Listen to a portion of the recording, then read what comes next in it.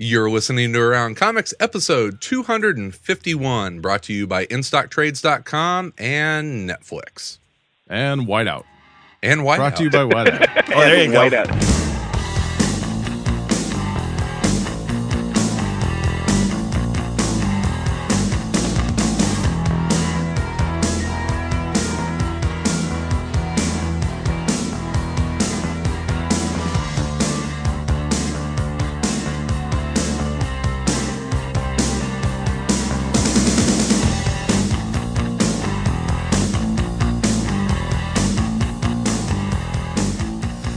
From Chicago, this is Around Comics, the comic culture podcast, where each week a revolving panel of guests talk about everything in and around the world of comic books and comics culture. And Around Comics is recorded at Dark Tower Comics and Collectibles, located at 4835 Northwestern Avenue in Chicago. If you're in the, if you're, They haven't kicked you out yet? Oh no, it's Mark's watching like old reruns of Star Trek Voyager over at the computer. So. Watching Jeeves and Wooster. He's watching Jeeves and Wooster. Ooh, classy. How cultured. That's the Stephen Fry Hugh Laureus one, isn't it? That's exactly right. I'm Christopher Neesman. Let me get you introduced to this all-star panel. First of all, returning from last week, the creative mind behind Mail Order Ninja, among other things, Mr. Josh Elder. Greetings and salutations. Oh, well, there, sir. Welcome back. And also the prodigal son has returned again, Mr. Brian Salazar. Yo. And next is the voice of Word Balloon, Mr. John Mr. Suntress. Smartass Greek trying to be a Jew. Good evening. I am in time for shul. I'm here. I'm sitting down. And our very special guest joining us on the phone all the way from Portland, Oregon, Mr. Greg Rucka. Wahahaha. Well, hello there, sir. You have to be a little punchy at this point. It's not that late in Portland as compared to here in Chicago, but It is about 20 of 9. and it's about 20 of 11 here. But you have been twittering today pictures of pretty people in L.A. So I think you've had a long travel day, man. Yeah, today was the I guess media presentation day for Whiteout, which they informed me I was invited to attend, and I guess when Warner Brothers invites you to attend something, the implication is we and our 300 metric ton of attorney behind us invite you to attend. So It's an offer you couldn't refuse, in other words. Well, no. And I flew down to LA late last night, and they have this event in, I guess this is the way they work generally. I was unable to get a straight answer on this, but what they ended up doing, what today was, is we were at a hotel, and they get several rooms in the hotel, and they get a couple conference rooms, and they bring in all these media folk for different press conferences. So I did, 2 press conferences, one for domestic media and one for international media, with Kate Beckinsale and Gabriel Mock, Joel Silver for domestic, and the same with the addition of I keep screwing up his last name. It's Alex. I want to say Laughlin, but I'm pretty sure I just pooched that for international. And then you sit behind these tables and they ask questions like, so Kate, in the movie, your hair, it was very short, and we know you love your beautiful long hair. So what and then we see your beautiful long hair is back to its beautiful length. Tell us how long it took you to get back to its beautiful long length. And Kate says, well, it was actually a fabulous wig. And then they go, oh, that's wonderful, a fabulous wig. Tell us more about your hair, Kate. And Kate then tells people about her hair. And then, somebody will ask a question about, oh, so when you were filming in Antarctica, and there will be a pause, and then we'll say, well, actually, we were filming on a frozen lake in Winnipeg. Oh, when you were filming on a lake in Winnipeg, was it cold? And things like that. So it was... At what point do you pull out the razor and start slitting your wrists? You sit there and you smile. Because you're like, I don't know if any of you people have cameras. And I don't want to be the guy who's going to, the worst thing in the world would be, there's Greg Rucka, creator of Whiteout, at the media thing, looking entirely disinterested. So this is completely different from a DC panel then? Yes. Wait a minute. I don't know. I would not compare the two. Okay, because I was going to say, what about the times when you get, Wonder Woman looks better in heels. What's with the boots? No, I was talking about Greg's disinterested look. Hey. Wow. I think he just needs more questions about his hair. Yeah. I mean, or lack That's thereof. a very, very short question. Dun-dun-dun. Hey, now. So, and then you go from that, and then you do one-on-ones. They set you up with individuals who ask you questions, and everything's really timed. So, you do this, and then you've got a handler who basically shoves you there, 10 minutes, you're done, and they move you to the next person. 10 minutes, you're done. And then, okay, now you've got a phone interview. Get on the phone. 10 minutes, you're done. Wrap it up. And then next thing I know, I'm back at, I'm at LAX and on a plane, and that was the very exciting day. So, wow. it's the first time I've seen any of the actors since the filming, and that was almost 2 years ago. Wow. That it wrapped. So it was actually kind of nice because when I walked in to sort of the meeting area this morning, Gabriel immediately greeted me. Kate immediately greeted me. They knew who I was. Joel came in and needed a moment. He was like, "Hey, who are you again? You look beautiful." And Gabe, you're looking great. And how did you get in here? Greg.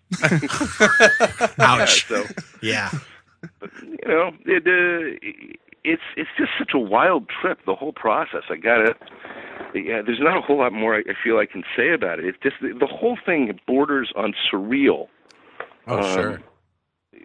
Especially when they're asking questions about her hair, you know what I mean? And you sit there and you go, they flew me down and put me up in a hotel, and this is the kind of questions they're asking.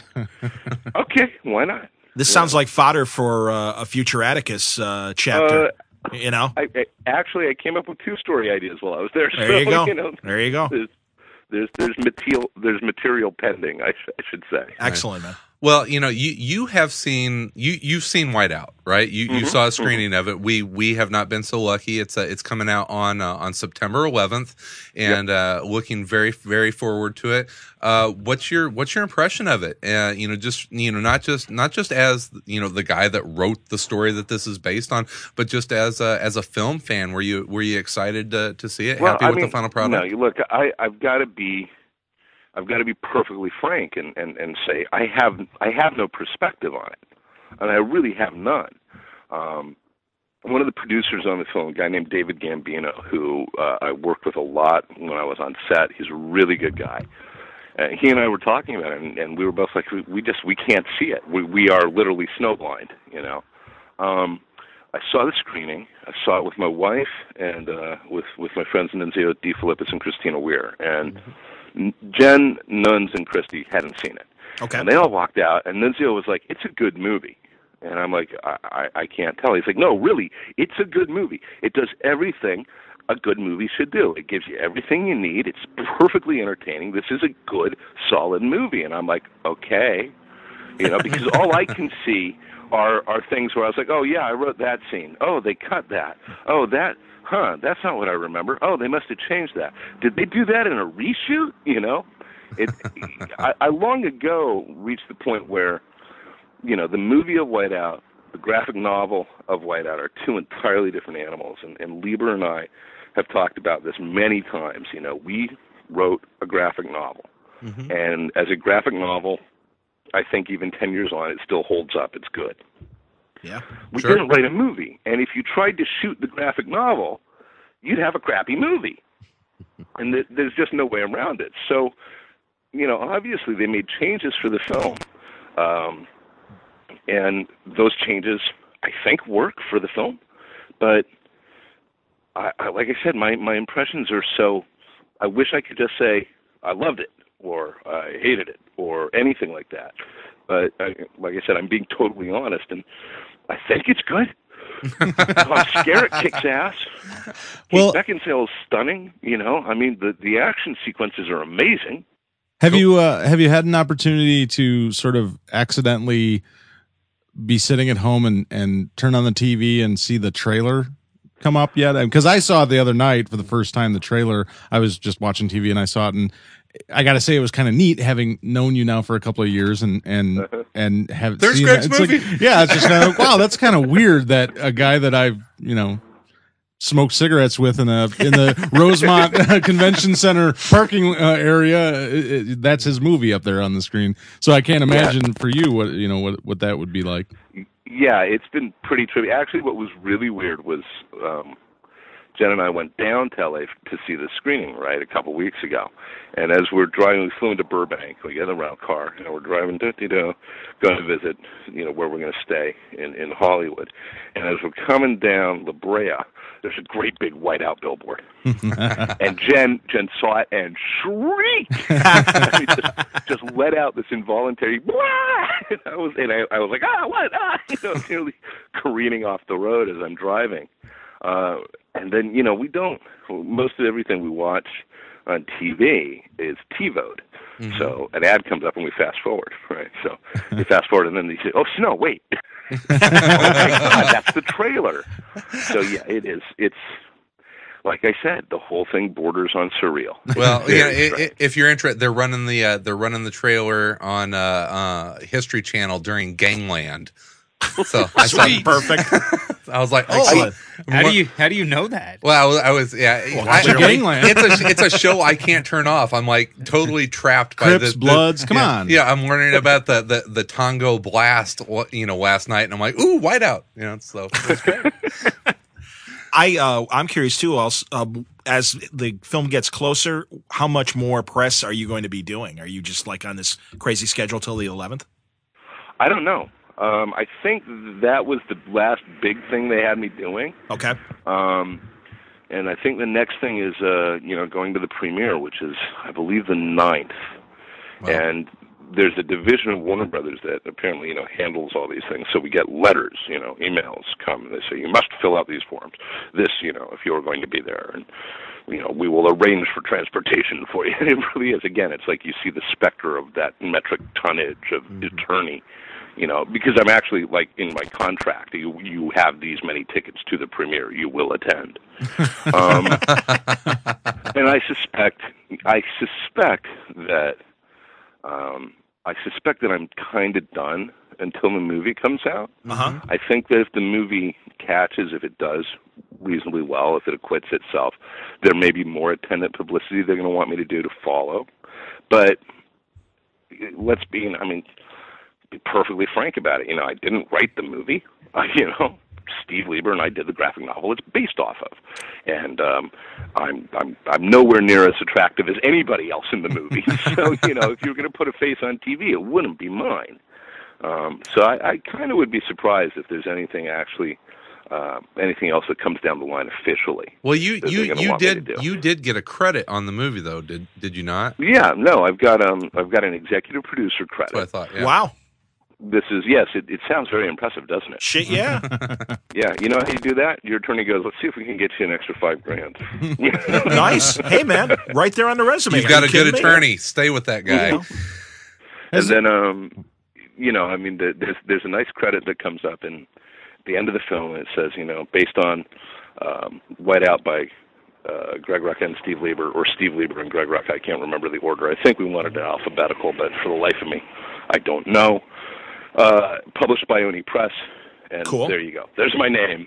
Well, I remember it gets its own card. That's kind of exciting. Oh, cool. I remember when Max Collins had Road to Perdition, and he didn't write the screenplay, but man, they had Max in London. I know for the screening there, and he had a nice little tour for the movie and everything. So here's hoping you get a little, free trip. Yeah. I don't know if that's a pain in the ass or not. It may be the difference between having Paul Newman in your movie and not. I don't know. Fair point. But I will say, Tom Skerritt in this film is just every scene he's in is fantastic. He is, and he was on the set. He's one of these guys who just kind of in the presence, and you're like, wow, this is a man who knows it. He has that certainty and that self-possession, and it comes across on the screen. And his performance alone, I think, is worth the price of admission. I think he's fabulous in it. Nice. How's Steve Lieber rolling with all this? We've talked to you a few times, and I see Steve on Twitter, being kind of excited about it. Have you talked to him through the whole process? But we stay in communication. We don't talk that often. Every time we talk about this, it's been, are you excited? I'm excited. Are you excited? Yes, I'm excited. What about you? I honestly think he's as excited. I actually think he may be a little more excited about Underground, that he's doing with Jeff Parker. Yeah, sure. And that they've got that slated to come out. And from what I've seen of that, with good reason.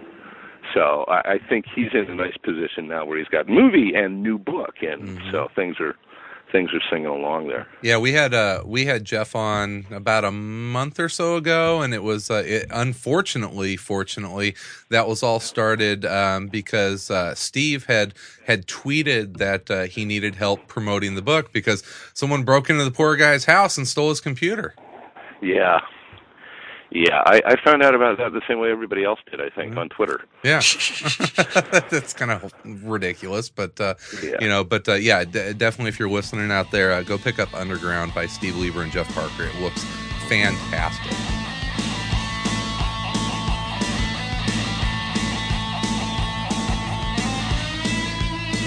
This portion of Around Comics is brought to you by Netflix. Right now, you can start a free 2-week trial by going to www.netflix.com/aroundcomics. At Netflix, you'll find over 100,000 titles to choose from, including classics and new releases, as well as TV series. Plans start from as low as $4.99 per month, and you can keep each movie as long as you want with no late fees, ever. Netflix has free shipping both ways, and you can expect your next selection to be delivered in about 1 business day. Now watch some movies and TV series over the internet for no extra charge. I use this service with my Xbox 360 and personal laptop and love it. So head over to www.netflix.com/aroundcomics and get started with your free trial today.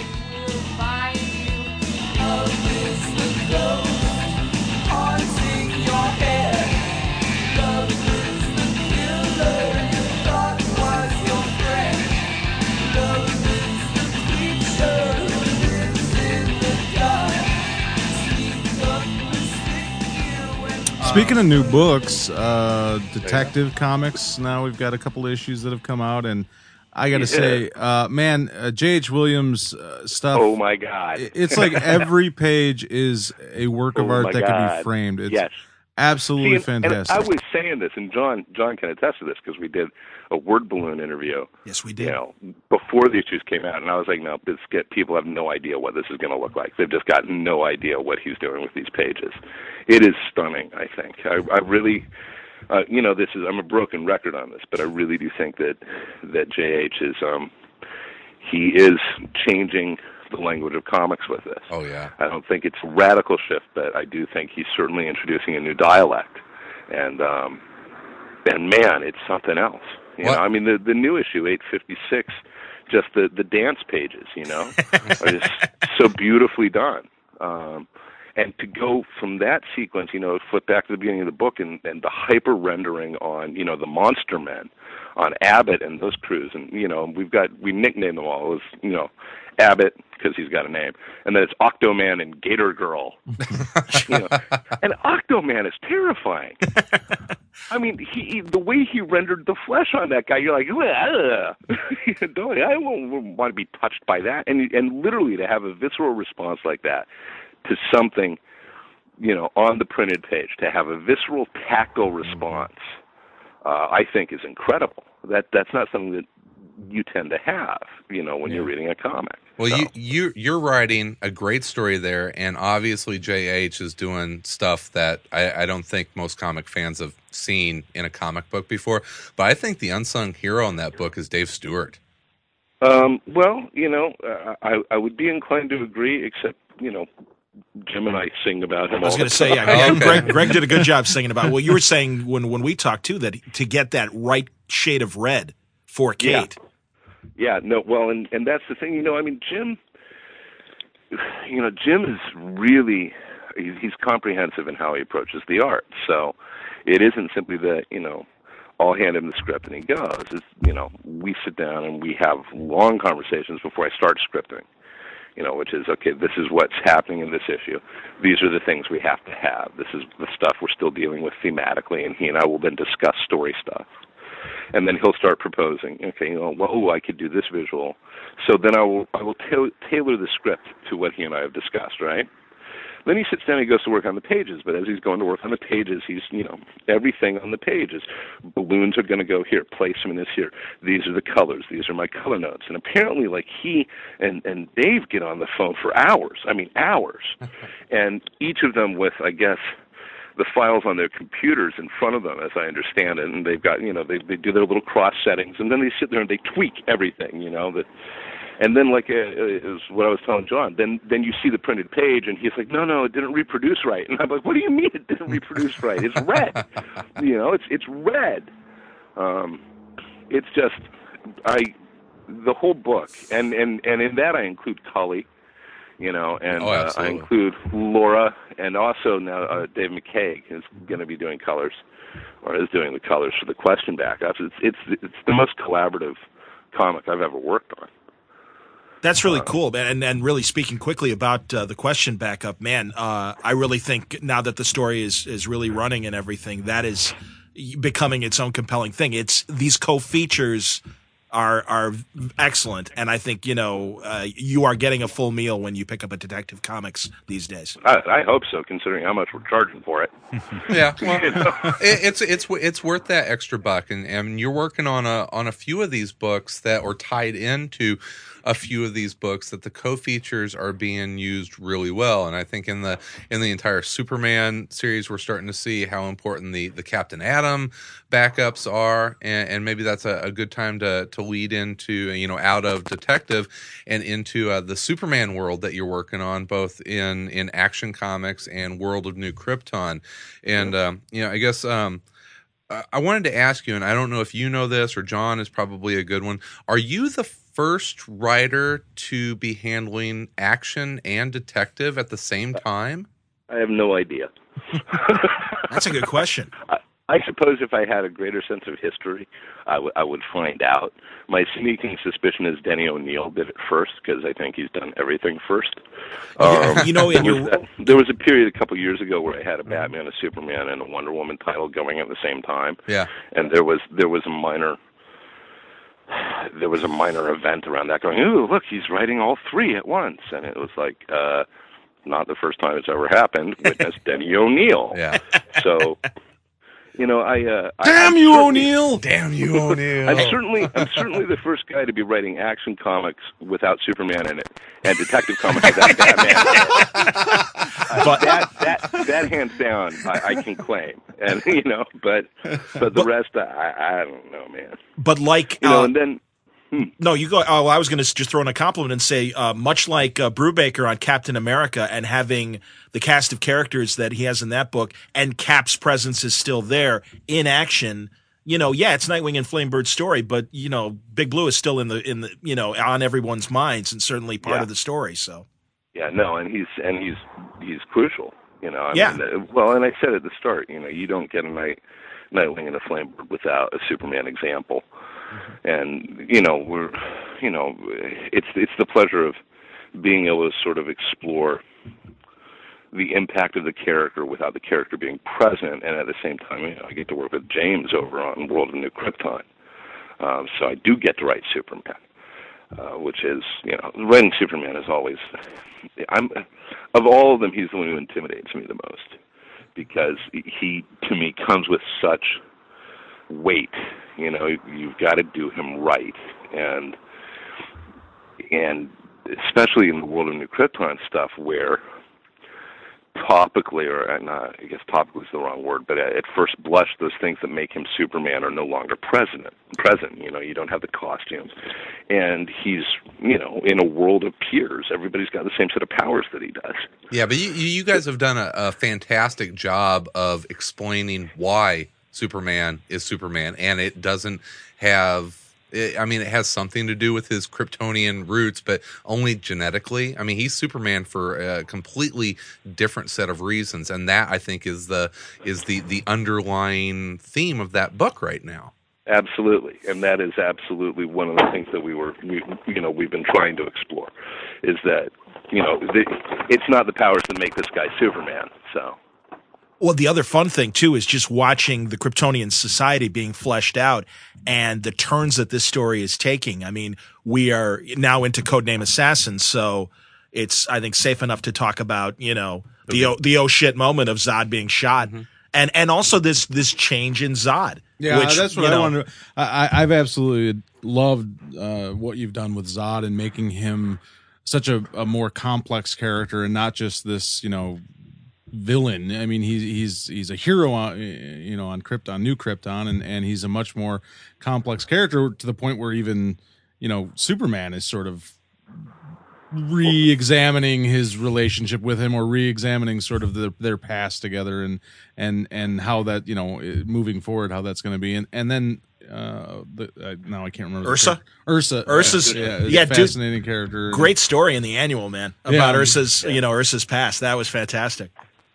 Yeah, it's funny because when I did the Action Annual, a lot of the pages that we ended up using for the Ursa story and the Secret Files were from the Action Annual and had to be cut because I had written the story that, they gave me 40 pages, I think, for the annual, and I wrote a story that was like 60 pages long. Uh-oh. Oops. This is not going to fit. But that was one of the things that we very intentionally wanted to sit down and do, was to look at Zod and look at Ursa and look at Non. And like so many things in the Superman books, all this stuff, for me, comes out of conversations with Jeff. Mm-hmm. Jeff Johns laid groundwork, and he and I would talk, and, he had proposed how Non ended up the way Non was. Mm-hmm. And the second he told me that, this was, I think, before even the story had run, the second he told me that, I found that I had to re-examine Ursa and Zod. I had to look at the whole relationship differently, because you're talking about a horrible injustice to a man, and you're looking. It becomes more and more compelling. I think that for your villains to work, and Zod is a villain. We're not going to.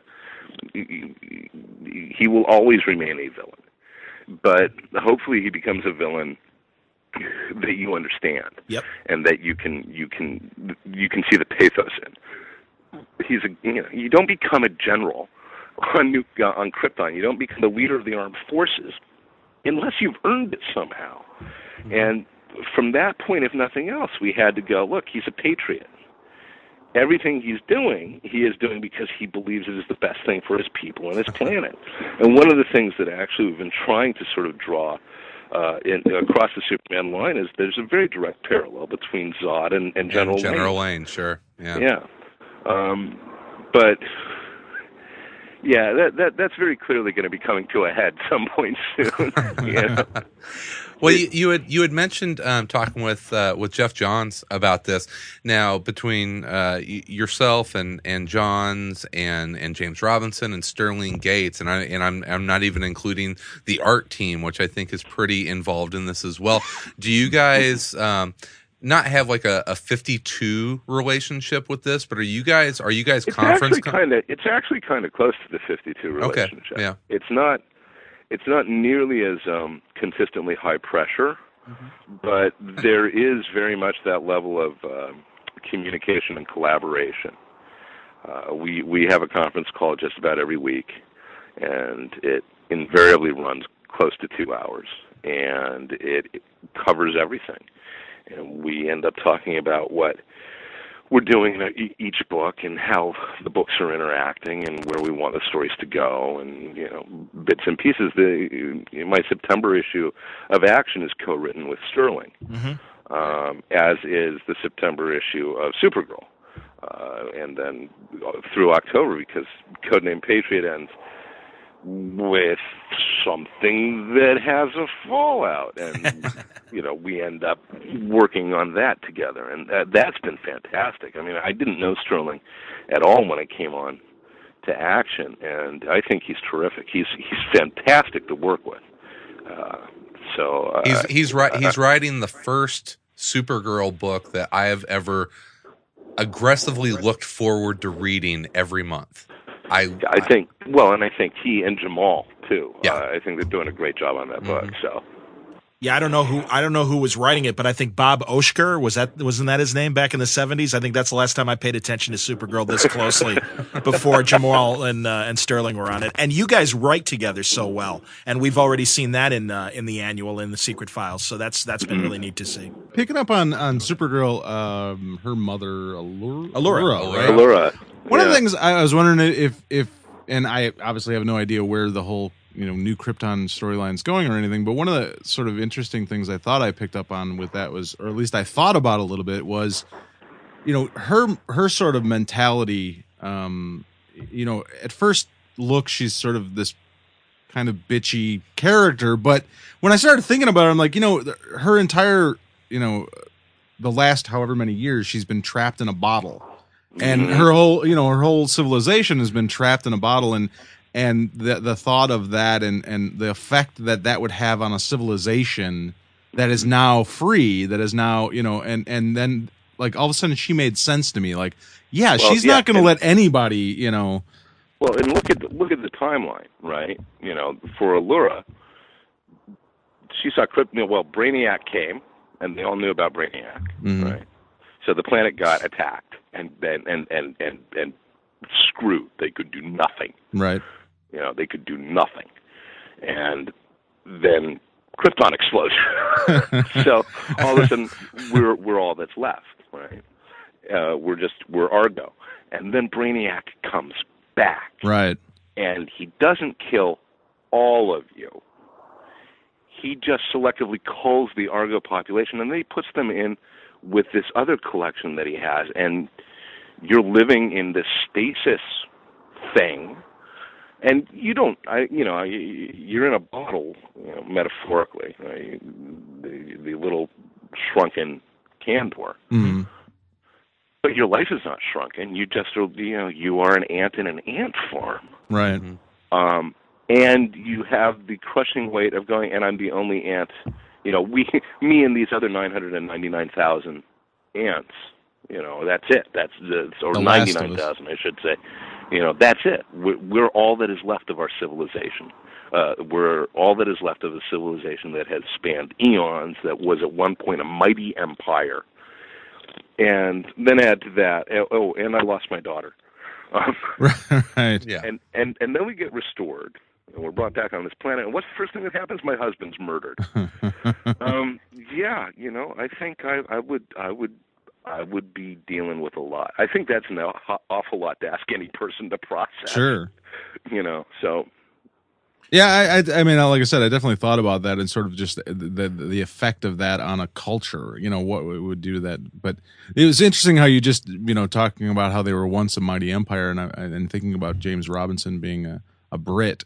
And how I wonder if that's point, sort of bled in at all to that. I don't know, but it's just sort of England being that mighty empire at one point, and not so much anymore, or at least one. I'm not sure that's a parallel that he's working with actively, subconsciously. Maybe subconsciously, it's in there. I don't know. Well, and I also love just the inclusion of a Daxam. And that that kind of Romulan Vulcan relationship that the two planets now share, and I don't know if it was to go really nerdy on us, but it really does it opens up the story, and that's why it's like the whole thing with the Black Lanterns, that's really interesting, but the Daxamites are all sitting out there. Well, and you still got 100,000 Kryptonians, so yep. Things are fun, exactly, man. That's a very knowing. That's a very knowing. Yeah. Man. Not to speculate or anything, but Jeff is working on another series that has all of these suddenly superpowered Daxamites, and there's a whole new world of Krypton. So we're thinking that there might be a collision in the future. You think that there might be a conflict coming? Perhaps. I mean, where are you seeing that from? I don't see it. I can't imagine why, for instance, anybody on Earth would be nervous about the thought of 100,000 Supermen on a planet in an opposite state, geosynchronous orbit or whatnot. I can't imagine that anybody's staying up late at night worrying about the inevitable conclusion of that collision of cultures. Certainly not a military man either. No. Certainly not. Certainly not. Nor would, a mad genius who feels that Superman has always been the greatest threat to humanity and he has always been humanity's greatest savior. Can't imagine that's occupying any of his time either.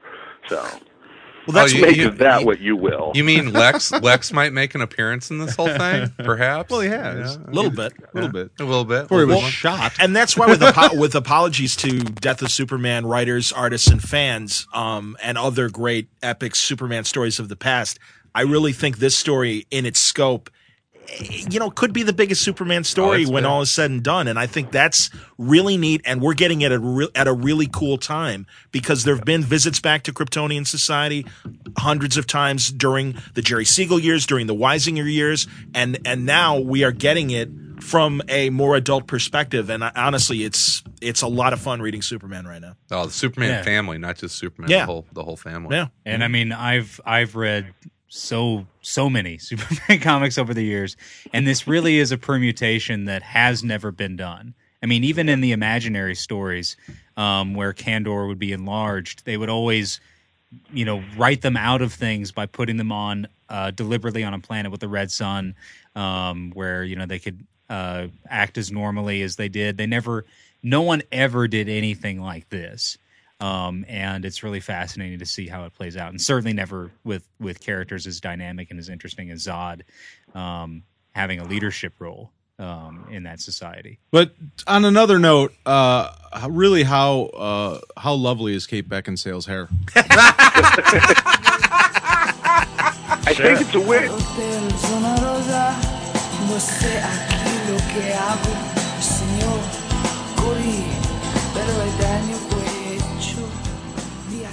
Hey, we'd mentioned James Robinson a couple times. We were very lucky to meet James at a signing and then party that ended up turning into like 3 a.m. karaoke at some weird Korean bar here in Chicago, and I got to spend some really fun times with James over that evening.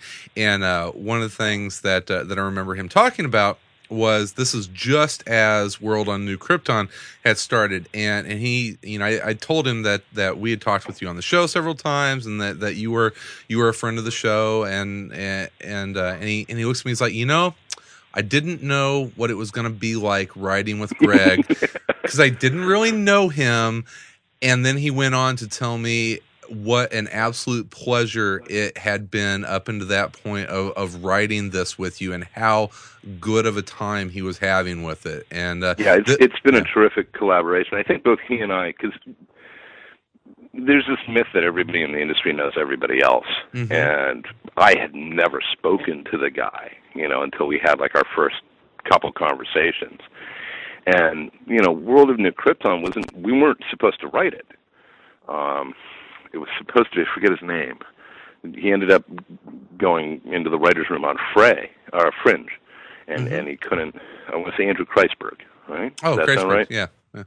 And the second that happened, we were all looking at, we have this plan, and we know what this book needs to be, and who are we going to get to write it? And we were all on the phone, and James and I were both like, well, we could do it together. And then there was this awkward pause. I was like, can we really? We don't know each other. It's kind of like, in many ways, it's like, hi, I've just met you. Would you like to be my roommate? This could go really bad. So, but he's I'm sorry. I was just going to make a joke. I think that's what Chris said to you when he first met you.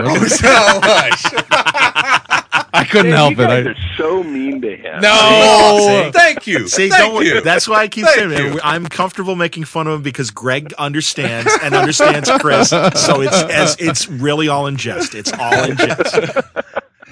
But no, I mean, James and I, the guy's a machine. He's got so many ideas. Just you get on the phone with him. Like I said, we have these conference calls, and we all sort of wait for James to start, and then he goes, and out come 15 things that he's been thinking about in the past week, and that always starts the discussion. At which point we're like, okay, well, this, and what about that, and this. Yeah. We had this fascinating discussion just this yesterday. That I can't say anything about, but it was one of these things where I can't, because I can't give anything but away. It was awesome. It was one of those things where we had talked about this. There was a thing we were eventually planning on doing, and DiDio had, I guess, seen our overview and had talked to Idelson and came back to Idelson and said, Dan really wants us to do this. So we were talking about it, and we were like, well, you know what, but that's kind of expected. How can we make it out? Ooh, we could do this. And next thing I know, I'm sitting there on the phone doing Google searches for these terms, trying to figure out the actual scientific implications of doing the thing that we're talking about and what the ramifications would be, and reading off, reading off math equations to the guys, and I can hear them all. Their eyes are crossing and they're glazing over, except for James, who's going, "That's great, that's terrific, we've got to do that." That's cool. Well, and I would imagine too, Greg, because I know when we first spoke about this, you said that James was kind of letting you think about, or leading you to think about, Krypton and the way Superman stories can be told in ways you never thought of before. And absolutely. And I would think in general that kind of collaboration has to be opening your mind. Very much. And it's energizing. When you work with good people, it inspires you, and it forces you to raise your game. You can't sleep through it. So yeah, I remember him briefly, and I'm paraphrasing him talking about collaborating with you on part of the story with the Thought Beast, right? The Thought, and he's like, Greg is a very strategic writer, and he's about putting A to B to C together and making everything work. And I'm like, Greg, Thought Beast. Think about it, Thought Beast. But that's exactly it. I mean, I can get. I love the details, and I can get very obsessed with them, and in doing so, I get microscopic. I will focus on small things to the detriment of the larger story. So working with James is really good, because James is always like, "No, it's a Superman story, for God's sakes. It's got to be bigger." Thought Beast, Greg. Thought Beast. Exactly. I mean, that's exactly it. But at the same time, I think you both have a quality in your writing that works so well together, is that you both think about character first, it seems. I mean, talking to both of you and reading your work, you both seem to go at it in that way of you both really think about character. There's first, no two-dimensional characters in yeah, the exactly. No, I think we're both character based. We're not plot based. Yeah. But I do think that James has a much more developed sense of comic book spectacle than I do. I've always I'm more comfortable writing Gotham Central and the Batman books and Queen and Country and things like that. I'm more comfortable with stories where if you shoot somebody with a gun, the odds are they're going to die. Yeah. They're not coming back. And you just want to describe how they die. That's how they feel when they die. I admit that I think there's some merit to that. Yes. No doubt. I shoot Chase in the new novel. Oh, and spoilers! And I've been doing, and it's the same problem I always get myself into whenever I shoot anybody, which is bullets kill people. so you have to work. I feel you have to work fairly hard to justify why they're not immediately dead. It's like, or at least dead within 10 minutes. And I need her to basically live for several days after she's wounded. So, I've been doing a ridiculous amount of medical research, going like, well, if I shoot her here, I do this and this and this. And it's not stuff that's actually going to end up in the book. It's just for my purposes to know, is it plausible? Can I do it? Right. And if so, if I understand the material enough, then I will be able to relay just enough to sell it, Mm-hmm. But, I spend way too much time on that stuff. Absolutely. I can go on about this for hours, but I will restrain myself except to say the following. I have a friend who is going to be going to Afghanistan very shortly to train people. And he and I have had many discussion about how, the bullet, when it enters you, doesn't care. It's like when it's fired from the gun, if it is rifled, it will fly straight and true. And then it hits you. And then it goes inside. And then it goes, all bets are off. I'm turning left now. I'm going to bounce off of this. I'm going to spin and cut through this. I will enter in your mid-thigh, and I will exit on the same side through your chest. That's terrifying. I mean, this is why I tend to get really annoyed when people get shot in movies and then they just keep going. It's like, no. Well, your arm just came out. That was an M16. It tore your arm off. Can I ask you a question on the idea that you feel sometimes you get microscopic about things and you can get maybe mirrored in the research end of things. Any tips on how to get out of that, on how to get past that? Yeah, I think that you've got to everything you do is in service of the story you're telling. And that becomes the litmus. Is the information in service of it, or is it going to bog it down? The worst thing that can happen in a story is to do something in a story that kicks the reader out, be that movie or TV or whatnot. It's like, if any of us sits down and we watch a show from the 70s, early 70s, and the bad guy has a revolver with a silencer on it, and we all go, no, and you leave. You are out of the story. You could have been there up until then. And that's the goal. The goal is, any research you do, the truth, I find that if you do good research will give you good story. But there will always come a time at which you have to go, okay, you have to leave the research behind, because if you continue going, well, this is what would really happen, you end up with a really dull story. And other times, if you continue with the research, you will find things that people would not believe. that if you did them, people would be like, that's bullshit. You made that up. Right. And you're like, no, it's real. I mean, honest to God, truth is so much stranger than fiction. I think that's why, I think Moby Dick is a great story, but the book is impenetrable to me because he clearly learned everything there is to know about whaling in New England and just had to share it with you. If you'd asked me about this 15 years ago, I probably could have very eloquently defended why Melville felt it was necessary to put in all the whaling chapters. Yeah. And at this point, I forget that there was actually an argument. I love that book. I remember reading it in college and getting it. And it isn't simply that he's putting the material there to go, and now the history of whaling, part 373, the narwhal. It is structurally and thematically significant, but for the life of me, I can't remember why. This is somewhere my parents just twitched violently, going, "That was a liberal arts education wasted."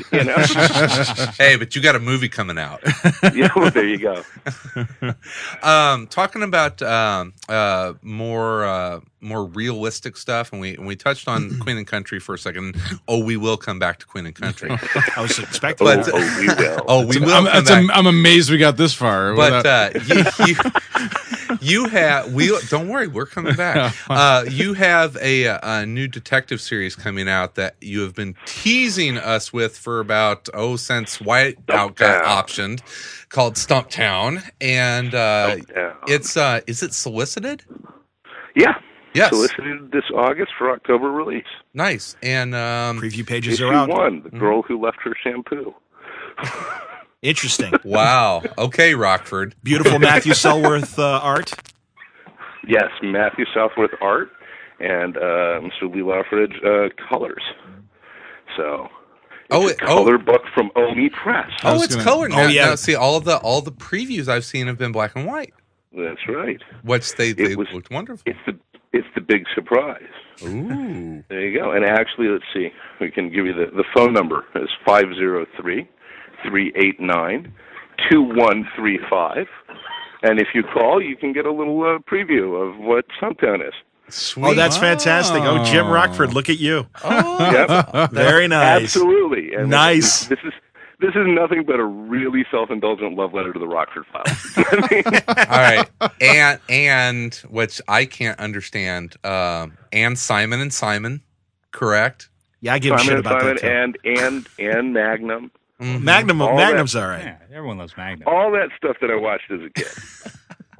It wasn't necessarily good. Hey, man, I understand too. But yeah, really, Rick and AJ is where we part ways. That's the only, Hey, look, like I said, and if you've seen like the other interview, it's not that I love Simon and Simon. It's that there was one episode that stays in my mind. I understand. I know nothing else about the episode. I just know that it begins with, AJ playing like squash with some guy in a racquetball, and then some guy opens fire on them with a submachine gun from the gallery, and kills the guy that he's playing with. And AJ, you can't do anything. If you've been in a racquetball court, it's a box. Where are you going to go? Where are you going to go? And he ends up, huddled in a corner, terrified, because there's nothing he can do. All he can do is lie there and go, please don't kill me. And I remember, what was I? I was 10, when I saw that, and I was like, oh, that would be really scary, You guys laugh that you guys all had moments like that. Oh, sure. Oh, come on, man. Everyone has a crappy show in their background. Don't worry about it. That's cool. It's not the crappy show. It's that moment when you realize something that was perfectly obvious to everybody else. Oh, okay. And you realize the emotional truth in it. And Simon and Simon may have been a horrible show.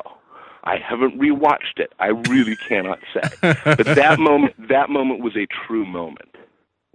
For me, that was a true moment in the same way that, that moment in Magnum when he turns around, Ivan, did you see the sunrise? Boom! And he blows him away. And I was like, oh my God, he killed him!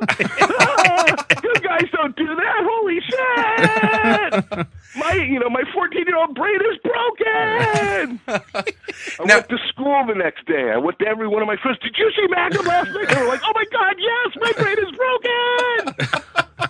I think that happened to me. And again, if you didn't experience it at the right place and the right time, all it is, wow, Rucka's fucked up. But if you saw it, you know what I'm talking about. It is that realization, I think especially for writers, especially for people who get interested in drama, of seeing suddenly, wait a minute, there are different stories, and stories that can go in ways you never imagined. Because we grow up, I'm watching it with my son. He's 9.5, and he's been surrounded by narrative his whole life. His parents are writers, and he now expects certain things from narrative. So if you show him what he expects, and then the story, zigs when he thought it was going to zag, you watch his little mind go pop. That's cool. And he sits there and he goes, oh, that was so cool. So you're training a writer then, huh? Well, you're I don't know what I'm training. He wants to be an animator, actually. Interesting. So, that's cool. He wants to be an animator, though I've been accused of trying to train a superhero. He's into parkour. Mm-hmm. At 9, he's into free running, and he's doing competitive gymnastics. So, and his sister is doing gymnastics and ballet. So actually, what I'm really doing is I'm training my crack squad of cat burglars. I know you're training minders. Nice. Is before you get to, because obviously that's an end to Queen and Country, but before you do, I was going to say there's a segue. But I'm curious, with a 10-year-old Robin currently running around in the Bat universe, is Dash aware of that? No, Elliot. I'm sorry. Okay. Elliot's thing right now, all Blackest Night all the time. Okay. All Black. He doesn't even know what I'm writing. I think he's aware. Oh, new Krypton. I'll read that later, Dad. Is the new Blackest Night out? Zombies. Very cool. I mean, he is totally taken with everything that's going on in the Green Lantern universe. Me too. And Dash will, she could care less. Oh, I'm okay. She's Dash will 6, and she's, I want to watch Wizards of Waverly Place. No. Here, Phineas and Ferb. Watch Phineas and Ferb. Yeah, there you go. Ferb is good. Yeah, exactly. Phineas and Ferb is awesome. No, I agree with you, man. No, there are cool kids shows. It's just you got to find them. That's all, man. Yeah, Wizards of Waverly Place, not one of them. Not one of them. No. So, all right. In my opinion. So before you're gonna get hate, I'm gonna get hate mail now. Wizards of Waverly Place is the greatest television show since Simon and Simon. didn't Simon and Simon and Magnum, didn't they share a universe? There were some crossovers. They did crossovers. So did Murder, She Wrote, and Magnum. That I remember. Ah. I remember Jessica. Which means Simon and Simon shared, which makes you wonder why all the PIs didn't go to Crabapple Cove and say, Jessica Thatcher, you did it. Because Jerry Conway wouldn't let them. Yeah, well, I expect that. That's right. Okay, so Stumptown, just great detective comics. Yeah. And it's not this noir thing. I think people are expecting. I saw somebody say, "Oh, well, you and Brubaker separated at birth," and he's doing Criminal, and now you're doing Stumptown. I'm like, yeah, but you know what Criminal is? Criminal is Ed's perhaps unnatural love for the early 70s crime. Really, I think is the thing that informs that most, and it's that post Vietnam noir sense, hyper violent. And Stumptown isn't noir. Stumptown is a PI show. Yeah. There are elements that are noir, but it is as much about the characters as it is about the case. If that makes sense. Yeah. His is 1940s film. Yours is 1982 primetime TV. There you go. Have you seen Castle at all? The Nathan Fillion I have show? not, and it's good, but it has been highly recommended to me by my friend Nunzio De Filippis and his wife, Christy Weir. They were like, you have to watch Castle. I have been watching Leverage. Oh, I like which Leverage. I think is fantastic. I love Leverage. I think John Rogers has he and Dean Devlin have a fantastic show there, and I'm delighted by it every time I see it. So check out Castle. Sal got me turned on to it, and first of all, Nathan Fillion is fantastic, but it's a smart little detective. Well, he's a writer. He's a mystery writer who gets involved with cops. The way it was explained to me was and I think somebody said if you're doing your spiritual inheritor of the Rockford Files, this is the spiritual inheritor of Remington Steele. Oh. Yeah, that's good. Yeah. I was going to say Murder, She Wrote to some degree too, but Remington Steele, I could see that too. Yeah, it's good. Leverage though is just one of these great basic cable shows though, and I really think they've got this edge over the air, television now, where they're able to come with these smart shows and also get a commitment of 13 episodes that you're not going to get from the Big Five. Right, and then deliver. I think that mode ensures quality, frankly. Absolutely. I think that allows them to, really bust their humps and do, okay, we're going to do the 13 best goddamn episodes we can do. Yeah, they're mini movies. They really are. Yeah. Everybody knows the dice are loaded. Everybody rolls with the fingers crossed. Everybody knows that the war is over. Everybody knows that the good guys lost. Everybody knows the fight is fixed. The poor stay poor and the rich get rich. That's how it goes. All right, let's talk some serious business here. Good Lord. Queen and Country, how's this novel coming along? Good, better. He's like your editor, man. How many pages?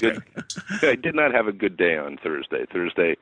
Yesterday, I was going to have to fly down to L.A. I got up at like 5 in the morning so I could get in some serious writing time. I wrote for 8 hours, and I only produced 2,000 words that I was happy with, which for me is not good. In that amount of time, I should have been able to put out at least 5, and I'd like to be averaging more than that. But that's mostly because, I'm trying to make sure everything fits right, and I'm having sort of an internal war with myself about, God forgive me, artistry. If you read Walking Dead, if you read the last Kodiak novel, you can see there's a change in the prose style, especially at the start. It reads a little differently than the previous Kodiak novels have. Mm-hmm.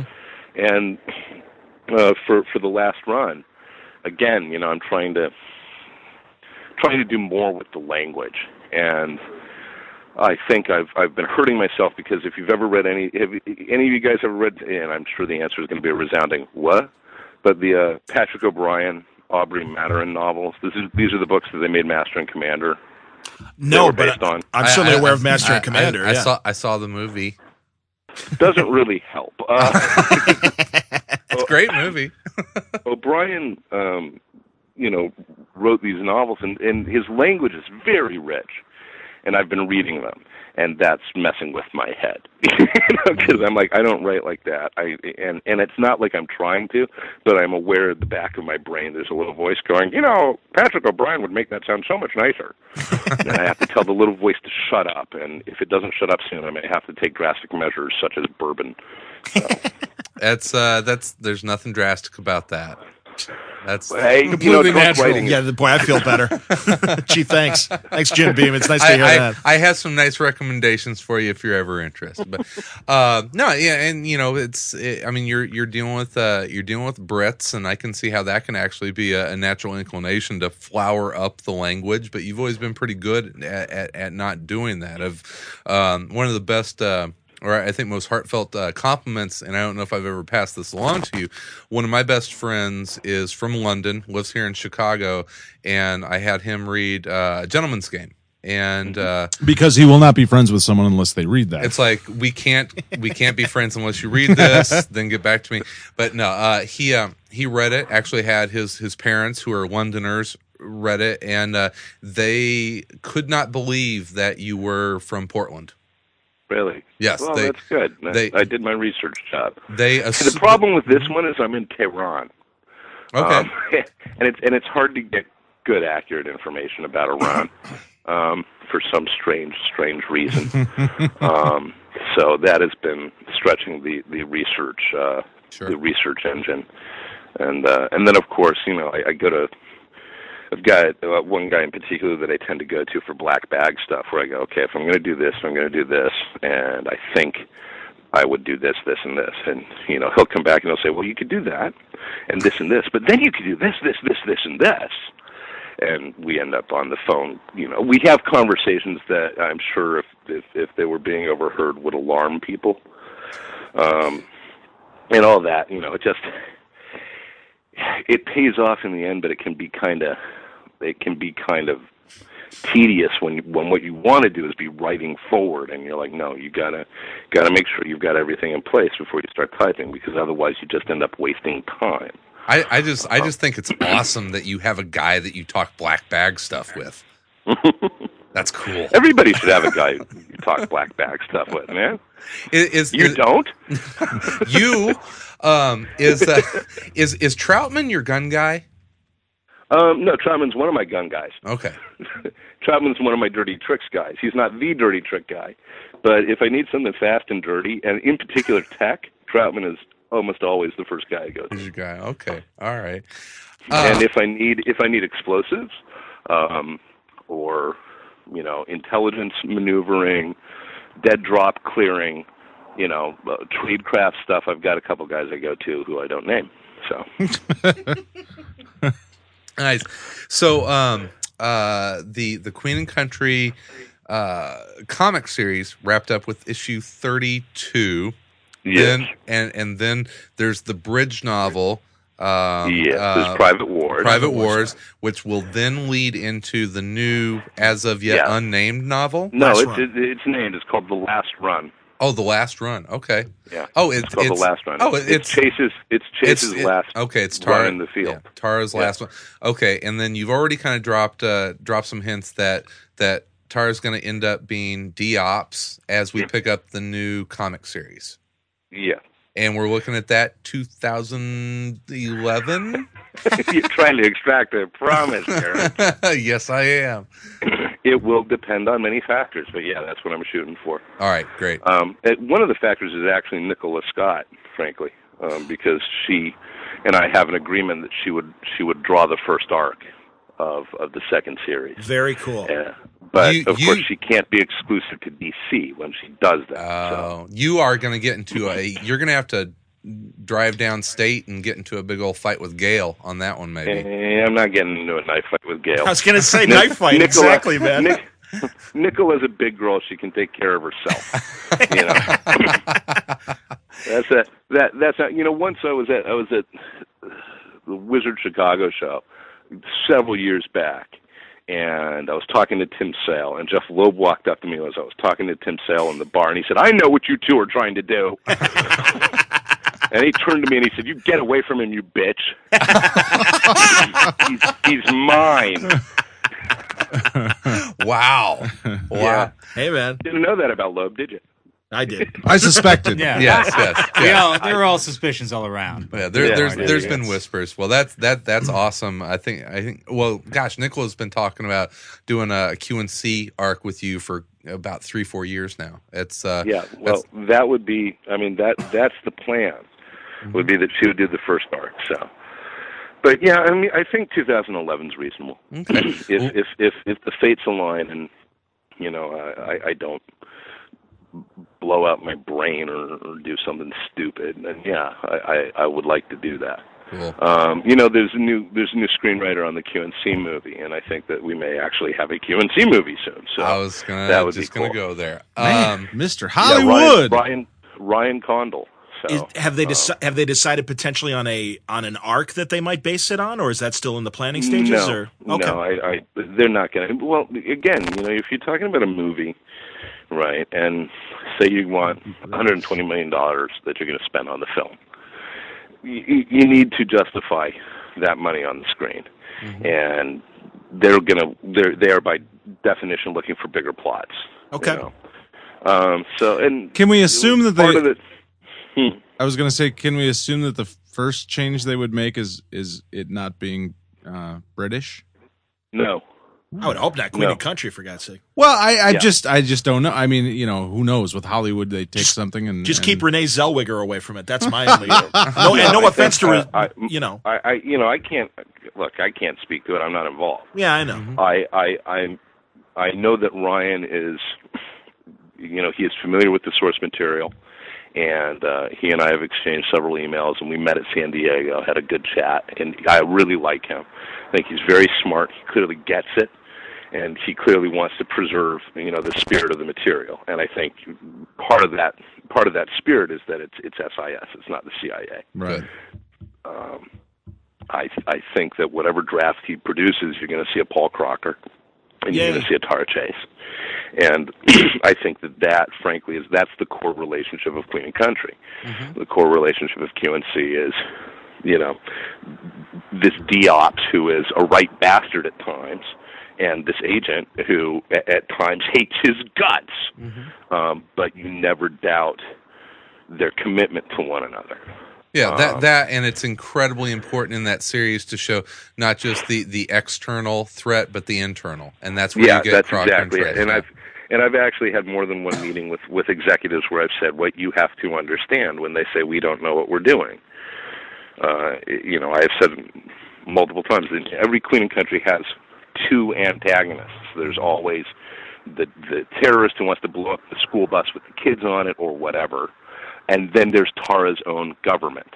Yep. There's the bureaucracy, and that's always the other antagonist. And Crocker serves to defend her against the one while putting her in the line of fire of the other. Yeah, and that's what they do. Yeah, that's what binds the relationship. And of course, should we get to that second series of Q&C, Chase is going to find herself in that position of having to fight the Whitehall battles where she sends this new, it's going to be, you're going to follow this new Minder 3 who is the unluckiest girl in the world because, hey, I'm in the special section. Hooray, I'm Minder 3. Oh, my God, Tara Chase hates me. Because Chase is going to be, I did everything backwards and in high heels, and you have to do it better. Yep. Nice. She will be brutally intolerant of this woman. If you had your choice, who would you cast for Crocker? No idea. No. Crocker. For Crocker. Crocker. My Crocker casting right now, Sean Bean.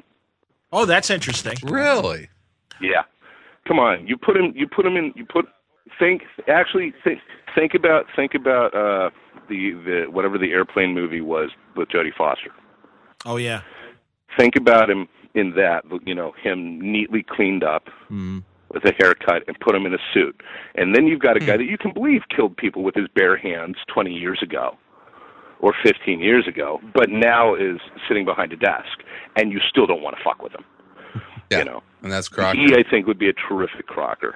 I have no idea who you get for Chase. No idea at all. Who's the gal the blonde from Coupling, the BBC version. Oh, Sarah, yeah, I know who. Sarah. I know. Sarah something, and I. Oh, she's a doll. I don't remember her name, but she had been. Somebody had mentioned her to me as saying, like she's a black belt in karate and she speaks like 6 languages and she really is Tara Chase. And I was like, well, that'd be fantastic, but I don't. Yeah, she's like young Honor Blackman. I mean, really. Oh, yeah. Absolutely. Yeah, but here's the thing. Hi, I'm an executive at Fox. Yeah. Oh, yeah. Can she open a movie? Renee Zellweger. 2 words for you. It's 3 syllables. Renee Zellweger. 4 syllables. I don't think that's where they're going to go. My understanding is that there are actresses who are pursuing the role. Cool. I'm told that apparently they get calls and that there are different actresses who go, is this part available? But you understand, Queen Lindsay Lohan, like 5 years ago, and in that time, the list changes. So. Yeah, sure. Well, the book it gets play in interesting circles. I know that Blair Butler is a huge fan of it, and when Rachel Maddow is talking about how she loves your work, that's got to be kind of cool, right? Oh, that's awesome! I didn't hear that. Fantastic, man. Yeah, no. The greatest quote is this is going on my gravestone. Is Rachel Maddow called me a genius? Very cool. Woohoo! Yeah, she's one of the coolest kids in the class. I got to tell you, she's all right. I'm there. Yeah, no kidding. That one, I don't think my dad has ever been prouder of me than when Rachel Maddow called me a genius. He was like, my son has arrived.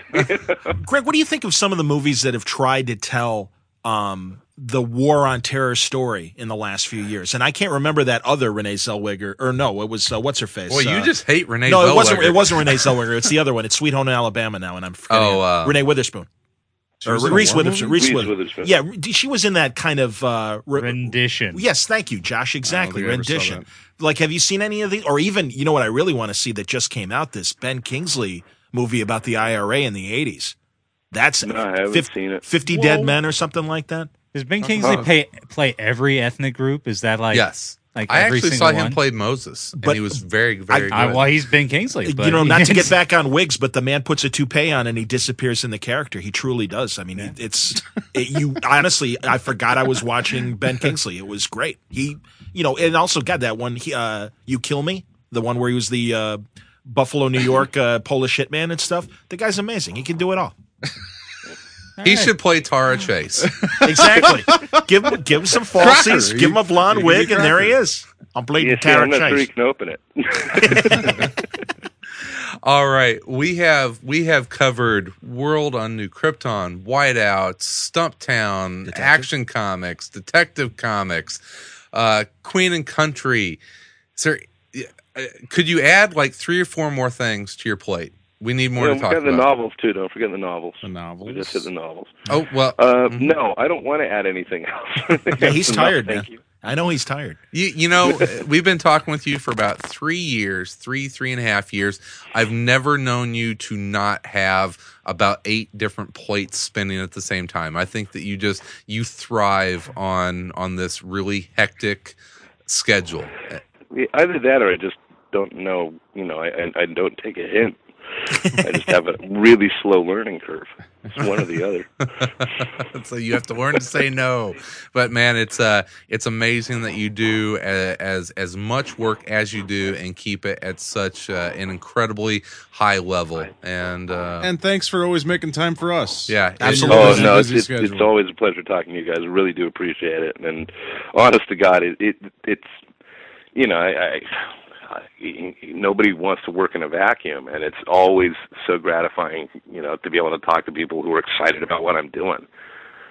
So just about every week we're excited because you're doing that much work, and we appreciate it. Always you spending time. You guys have any other questions for Greg here? I think we should let the man rest. Rest. Yeah, really, man. Have a flight. Well, you're going to be in the blender until Whiteout comes out. So. We rest. We know he's going to go write something. You're not going to bed. You're gonna go kiss Jen on the cheek and say, "Okay, I need that last 3,000 words of Queen and Country today." Yeah, you know what? you guys are actually right. Quickly, best to Jen for a great job on the Marvel 70th anniversary. Awesome. Yeah. Cool. I will pass it on. That was fantastic. And the She's artist got some stuff coming too. Excellent. That's great. Well, there's an excuse for me to talk to Jen soon on Word Balloon again, so that's excellent. Yeah, tell her I would love to see she and Annie McDonald work on something again. They were a great writer-artist team on that. It's fantastic. I will absolutely pass that on, man. Yeah, fantastic Marvel 70th issue. That was on the Miss America. Yeah, right? Miss America. I keep wanting to say Miss USA, but it's Miss America. Yeah, Miss Marvel, Miss America. It was fantastic, and people. My favorite moment of that story is when the Vichy Vixen surrenders. And folks, whenever the Black Lightning miniseries comes out in trade, which hopefully we'll pick that sucker up because she and Cully just knocked it out of the park. Yeah, kicked the shit out of that story. It was awesome. So, cool. All right, Greg, thank you so much. You have a great rest of your evening, and hopefully we'll catch up with you here before the end of the year, man. And that'd be great. Congratulations on everything, but especially the movie. I'm sure that's got to be thrilling for you, and couldn't happen to a nicer guy. Thank you very much. I hope it's a box office hit. Me too. All right. Have a great night, man. Thank you so much. You guys too. Have a great evening. Finish your Jim Beam. Talk to you later. All right. Already finished. All right. Night, Greg. Good night, guys.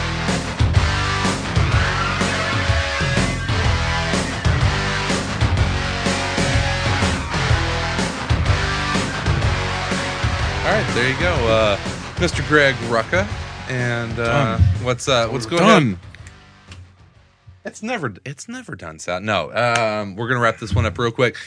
Big thanks to Greg Rucka as always, and go check out all those books. A guy that does Superman and street level detective and espionage, and he's everything the guy does is so good, and it's kind of an in joke on the show, but he is one of my favorite writers, one of my favorite people. Well, and I would agree independently. I'm as much of a fan and enjoy his work. And the great thing about him not only working with James and expanding his mind from a Superman standpoint, the stuff in Detective, and maybe it is working with JH, this is a Greg Rucka that I am unfamiliar with in a good way.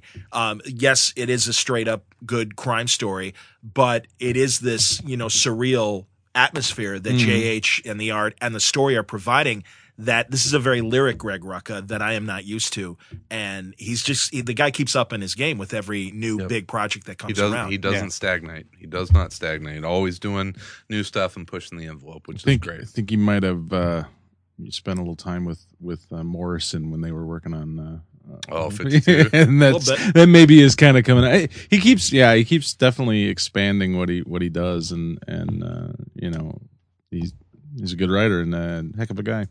Well, and I think working with someone like J.H. Williams, who I think is the best artist working in superhero comics today. I think that he does everything, and to keep up with someone like Alan Moore doing Alan Moore's craziest story ever in Promethea. Oh my God! And now I think Greg has to be, as he said, there's a very collaborative process where it's like, what do you want? How can I give it to you? And is giving him the material to draw an amazing bat. I mean, and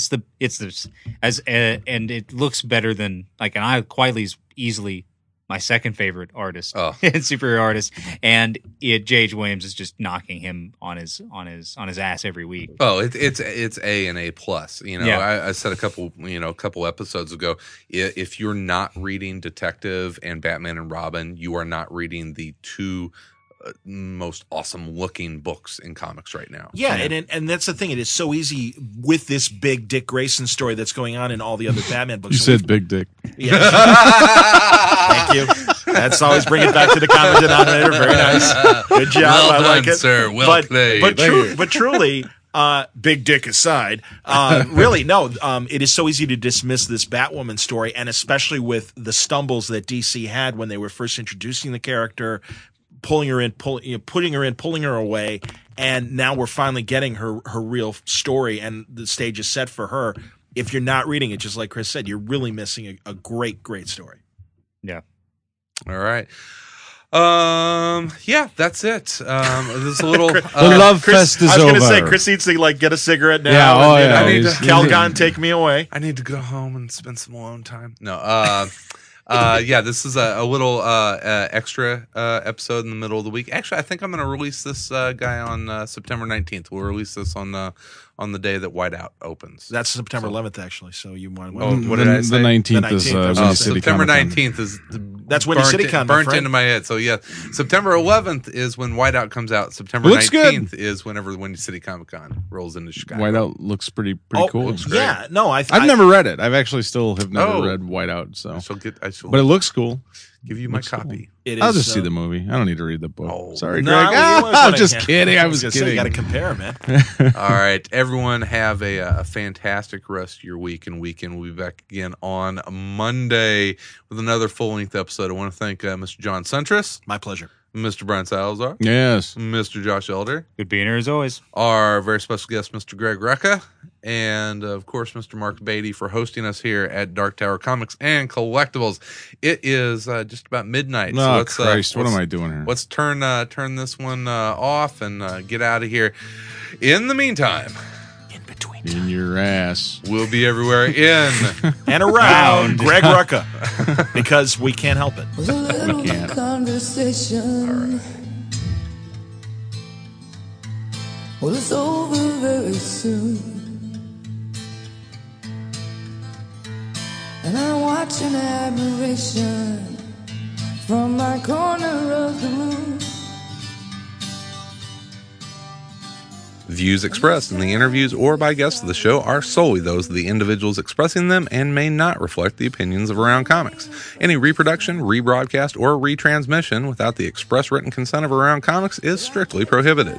All content presented in this program is the sole property of Around Comics, and this has been an Around Comics production. Copyright 2009. These little conversations, if I try my very best, you know I never could say anything in 20 words or less. Somewhere, sometime down the line, someday I may confess and tell you all. That's all. With a little conversation. Well, I'm being very rough. Will you leave me all in pieces?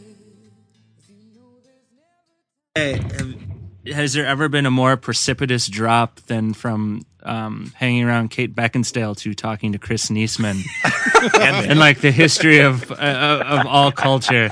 Yeah, I know. Nice Twitter picture, man. Jesus. Oh, the stories I could tell. Well, Chris Niesman. I told Chris the Hindenburg had a more steady drop than what you're experiencing this evening. But Greg, 51, brought to you by InStockTrades.com and Netflix. And Whiteout. And Whiteout. Brought to you by Whiteout. Oh, there you go. Whiteout. Did they pay you? No, but they sent us a big old box of awesome Whiteout carabiners. That's right. I haven't seen the carabiners. Have they Are really? you, are you Very cool. are you serious? They were in I'm serious. They were at San Diego, man.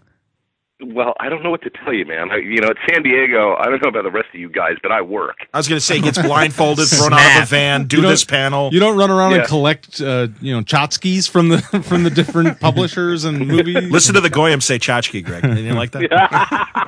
I like that. Jared, like fall halfway through. You're Greek. I What understand. are you? But I hung with the Chosen as a child. Man. I went to more. I went to more bar mitzvahs than confirmations. It's true. It's the truth.